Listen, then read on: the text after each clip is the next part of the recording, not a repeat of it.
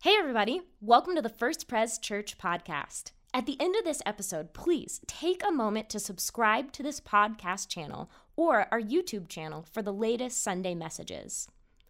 We're so glad that you're listening, and we are praying that the following message inspires you to take your next steps towards Jesus. Amen. Good morning, church. It's good to be with you here. I hope you do stop by and talk with Pastor Michael about getting into a circle where you can know each other's name, pray for each other, trust each other with the scriptures, that we can help live the Christian life together. It's time to get together. And we're starting the series called Belong because it's time to gather up. It's time to get out of isolation and get back into true belonging, true relationship. So we're going to start this series looking at the story of the Samaritan woman at the well. And that's found in the Gospel of John, chapter 4. So I encourage you to open your Bibles and navigate up to John chapter 4. And I'm just going to read the first part of that story today. I'm going to read verses 5 to 13. And as we open up the scriptures, let's open up our hearts to the Lord in prayer. Lord, there are so many things that we carry into worship on our hearts today. So many images, so much distress. Great and ponderous and terrible. We pray for the people of Afghanistan, for those who are seeking mercy and help, for the people of Haiti. Lord, we pray for all those things. And we ask that you would lift up and nourish your church wherever it is meeting right now, that your Spirit would be with your church, that your church would be bringing life to the people around them. And for us, Jesus, look down on your children with mercy and help us to remove every obstacle and to hear your living word speaking to us so that we can feed on your word in truth and serve you in a broken world. That's our prayer. In Jesus' name. The church said, Amen. Amen. John 4, we're at verse 5. So that's Jesus. So Jesus, came to a town in Samaria called Sychar, near the plot of ground Jacob had given to his son Joseph.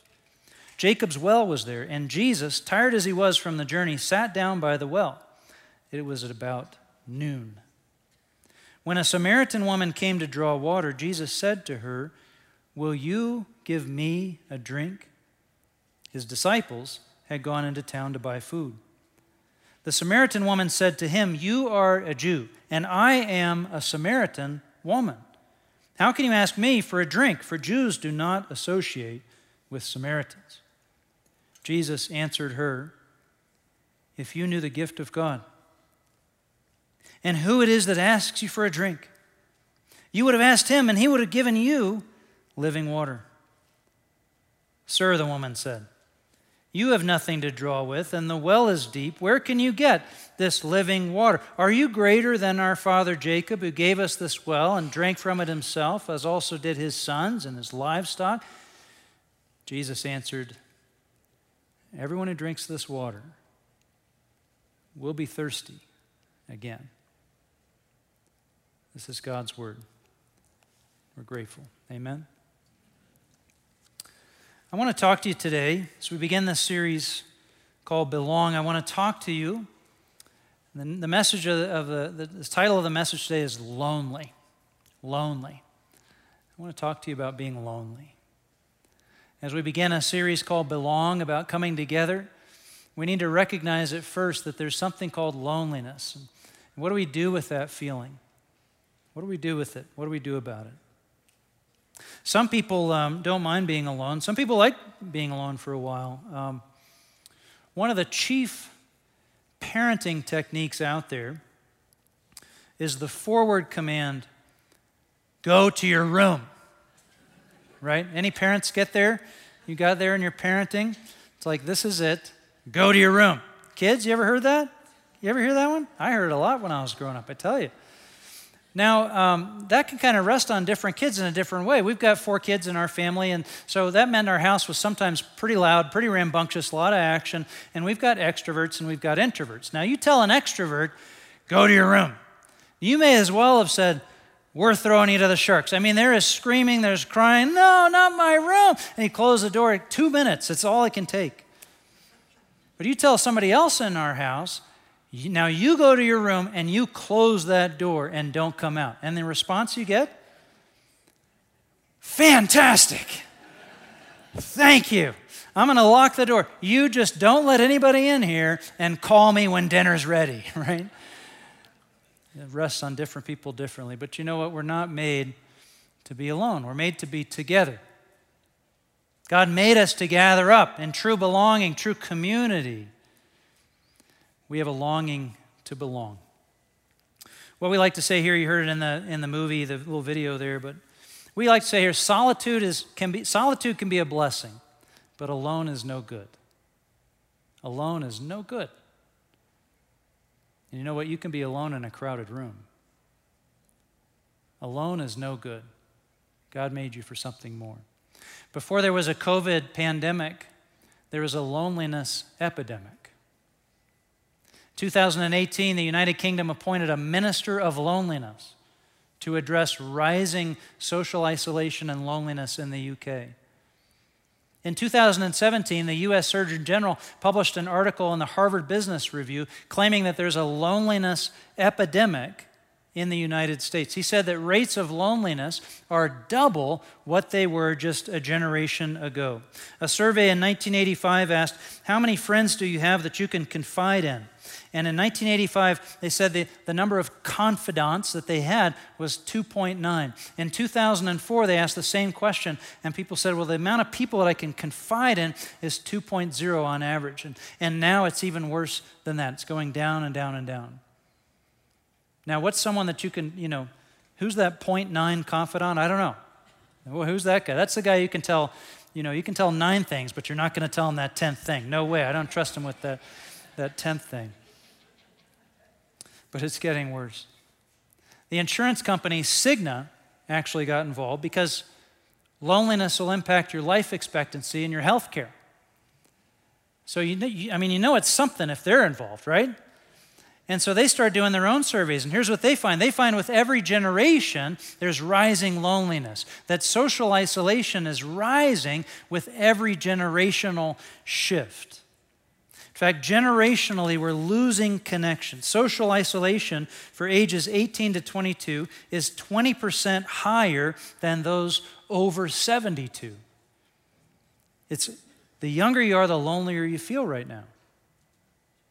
And it impacts your health. They say that statistically, it impacts your life expectancy. Loneliness will actually lead you to shave years off your life. In fact, loneliness, social isolation, has statistically the same effect on your life expectancy as smoking 15 cigarettes every day. And they say statistically that loneliness will shorten your life expectancy to the same degree as obesity. So that leads to the natural conclusion, doesn't it? It's better to eat cake in church than to eat kale alone. Right? You with me? I'm not a medical doctor, but I think you knew that already. That's what I think. I think you knew it already. Friends, nothing hurts quite like loneliness, really. And what we want to do is we want to talk about getting back together. Loneliness is on the rise, and it's hurting people even before COVID. And engaged in this series, I want you to know there's a challenge in this, and I want to say this. This is our service where we're also gathering at home, and what I want to say is this. I want to say this really carefully. If you're at home, there's COVID, there's Delta variant, there's all kinds of reasons to be at home. But there's also a challenge that we're issuing with this series, and it's this. It's time to gather up. And if you need to be alone, I don't want you to feel any pressure. I want you to be where you are, know that we're not leaving anyone behind as a church. We're going to be with you. But here's what I want to say, church. I want you to know this. Across our hall in the sanctuary, we're up to 75-80% of attendance of what we had before COVID. And in this side of the house, it's more like 50%. So here's what I want to say about that. Because I got to issue a challenge. It is different to be here together. It's different to worship together and to risk being face-to-face with others. But here's the other thing.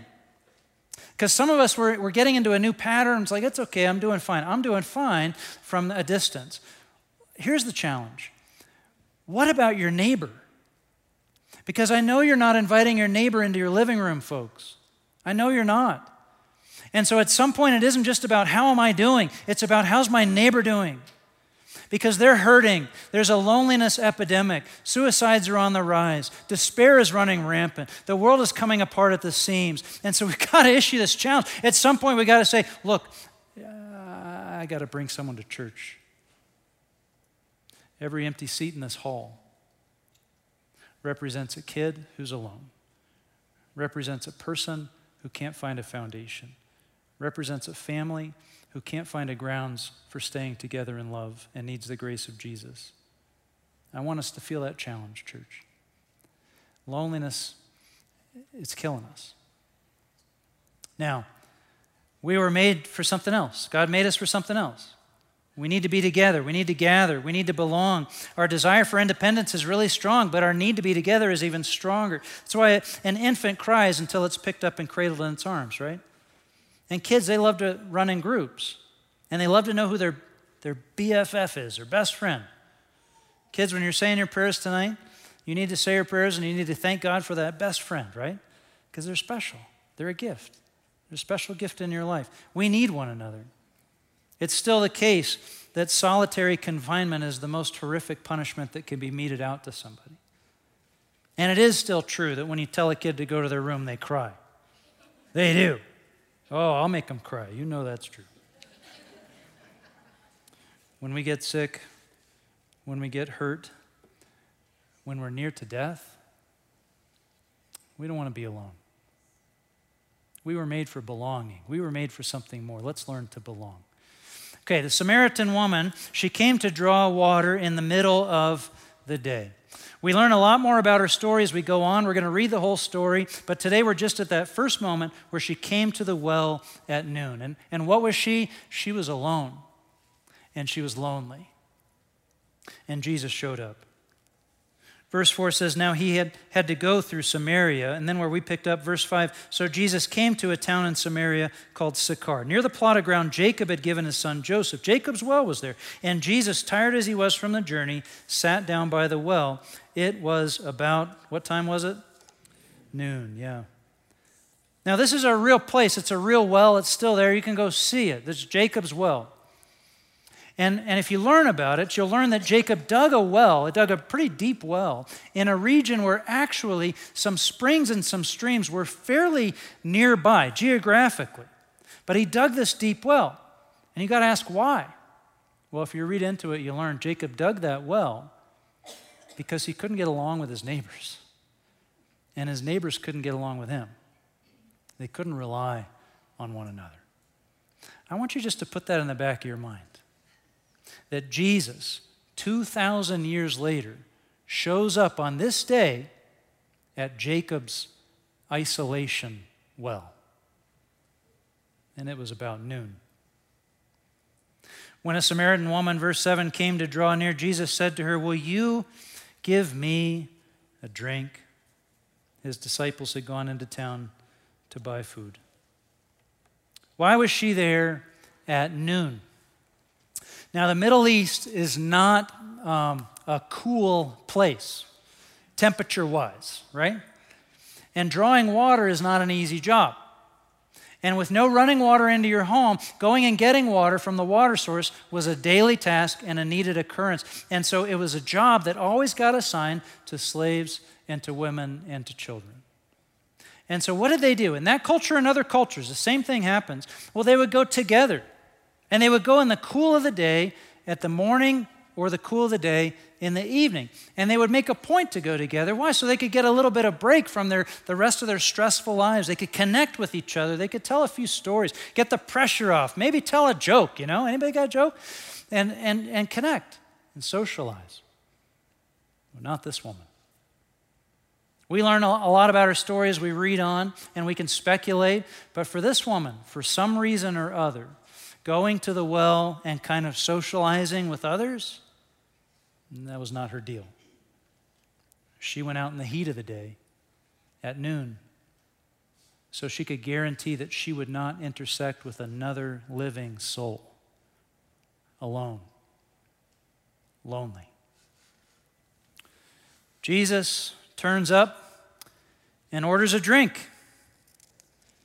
How many times have you heard that in a sermon? I'll take one. Now, it's not strange for someone to ask for water in the middle of a hot day. But what is strange is for this man to ask for help from this woman. Why? Look at verse 9. The Samaritan woman said to him, "You are a Jew, and I am a Samaritan woman. How can you ask me for a drink?" For Jews do not associate with Samaritans.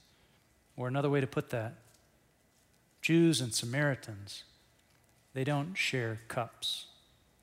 They don't share cups. A little history. The Jews and the Samaritans, they descended from the same people.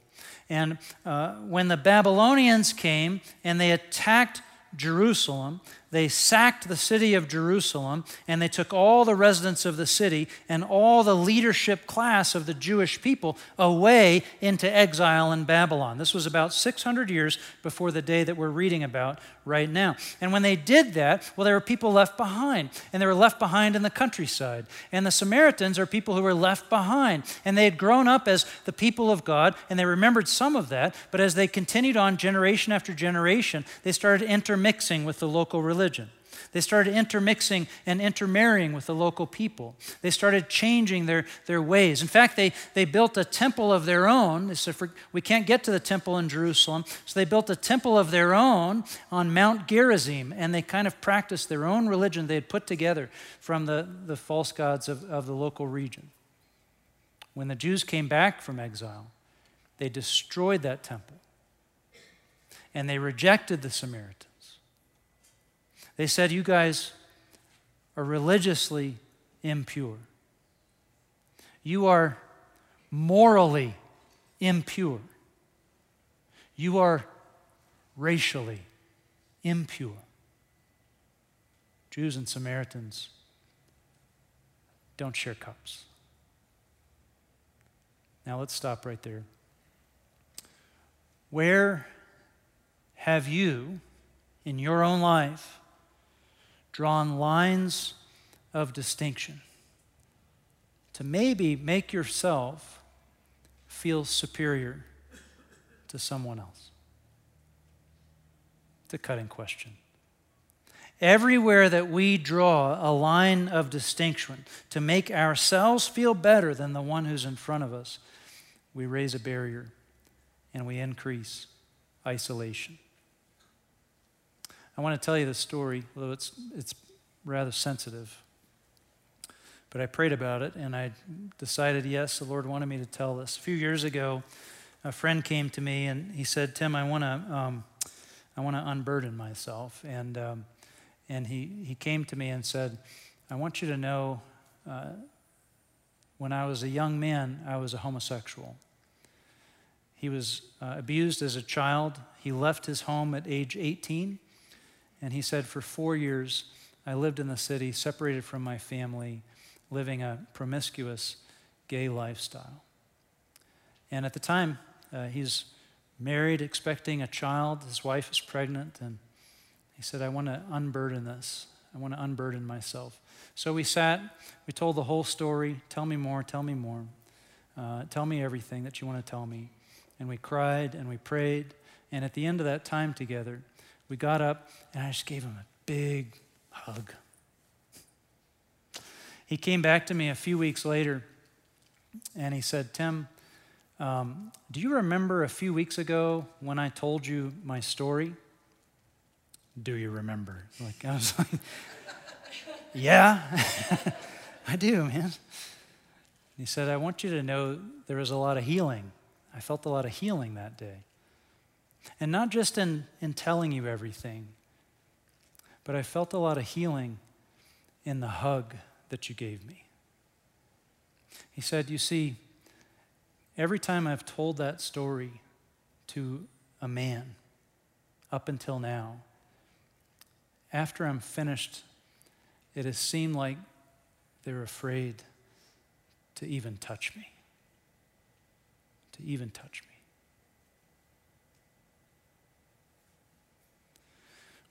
Where are the lines that are being drawn that separate us out and trap us in isolation? Is there one that you could step across?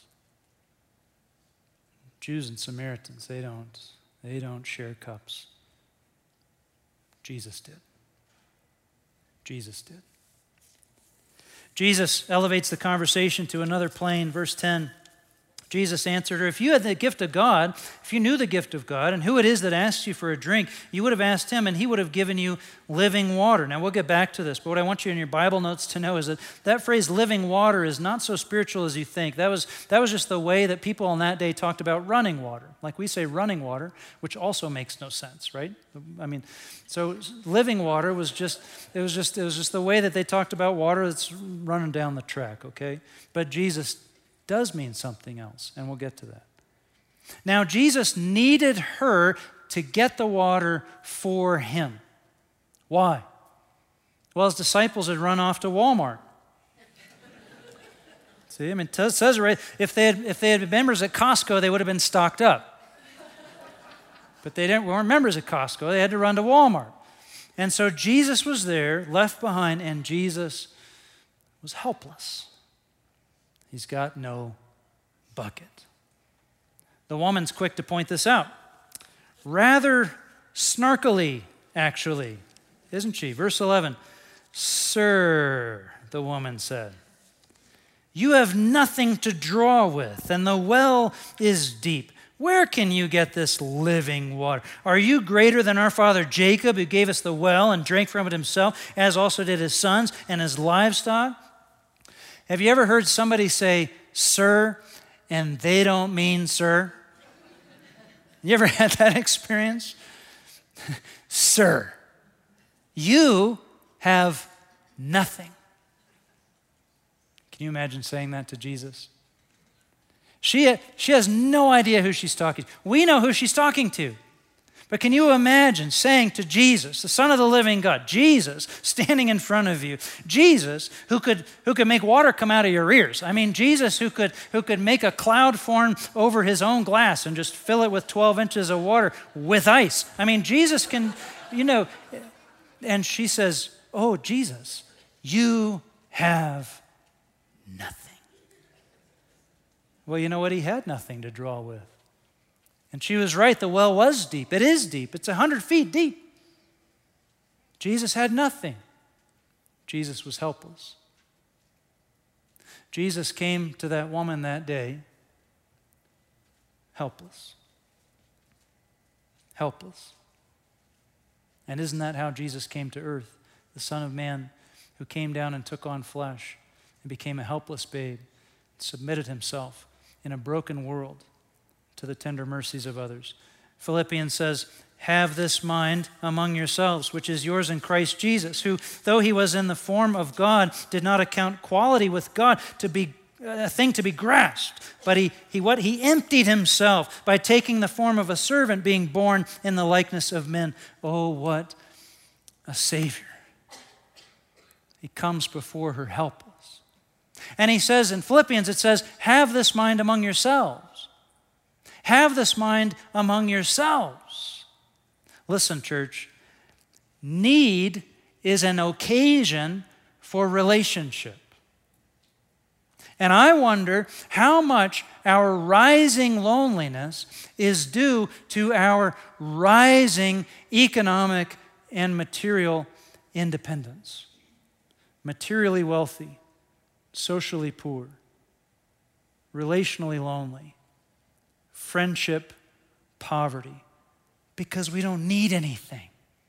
Do you see that? Jesus showed up in front of that woman without a bucket. Last week I told a story about a shovel. Did anybody catch that story about a shovel? And somebody needed a shovel. I'm not going to tell you again why. You better ask somebody who was here last week, why did that guy need a shovel? And you're going to get a story. But God did some amazing stuff out of that lack of shovel. And I was thinking to myself this week, you know what? That's not me. I've got 3 shovels sitting in my garage. And if I needed a 4th shovel, I would sooner get in my car, drive down to Home Depot, and spend the $25 for a 4th shovel than walk across the street and ask my neighbor Doug if I could borrow his. And Doug's a great guy, and he's got a great shovel. Why is that? Why is it that I'm so independent? I can't share my need. I'm not going to go across and ask of anything from anyone around me. Look, this might feel like a rabbit trail, but it's not, friends. We are lonely because we don't need. We don't need each other. And giving and receiving and borrowing and lending and sharing and reciprocating, these are the things of relationship. And we don't need each other. And if we don't need each other, we're not going to go ask for anything from each other. And if I have a need, I'm sure not going to share that need with my neighbor who I don't know very well, or that person with whom I disagree. I'm not going to show them that I need anything at all. Jesus, I want you to sit on this. I want you to think about this. Jesus showed up that day in front of that woman at that well without a bucket. Hey, can you help me? I'm thirsty. Church, where can you show up without a bucket?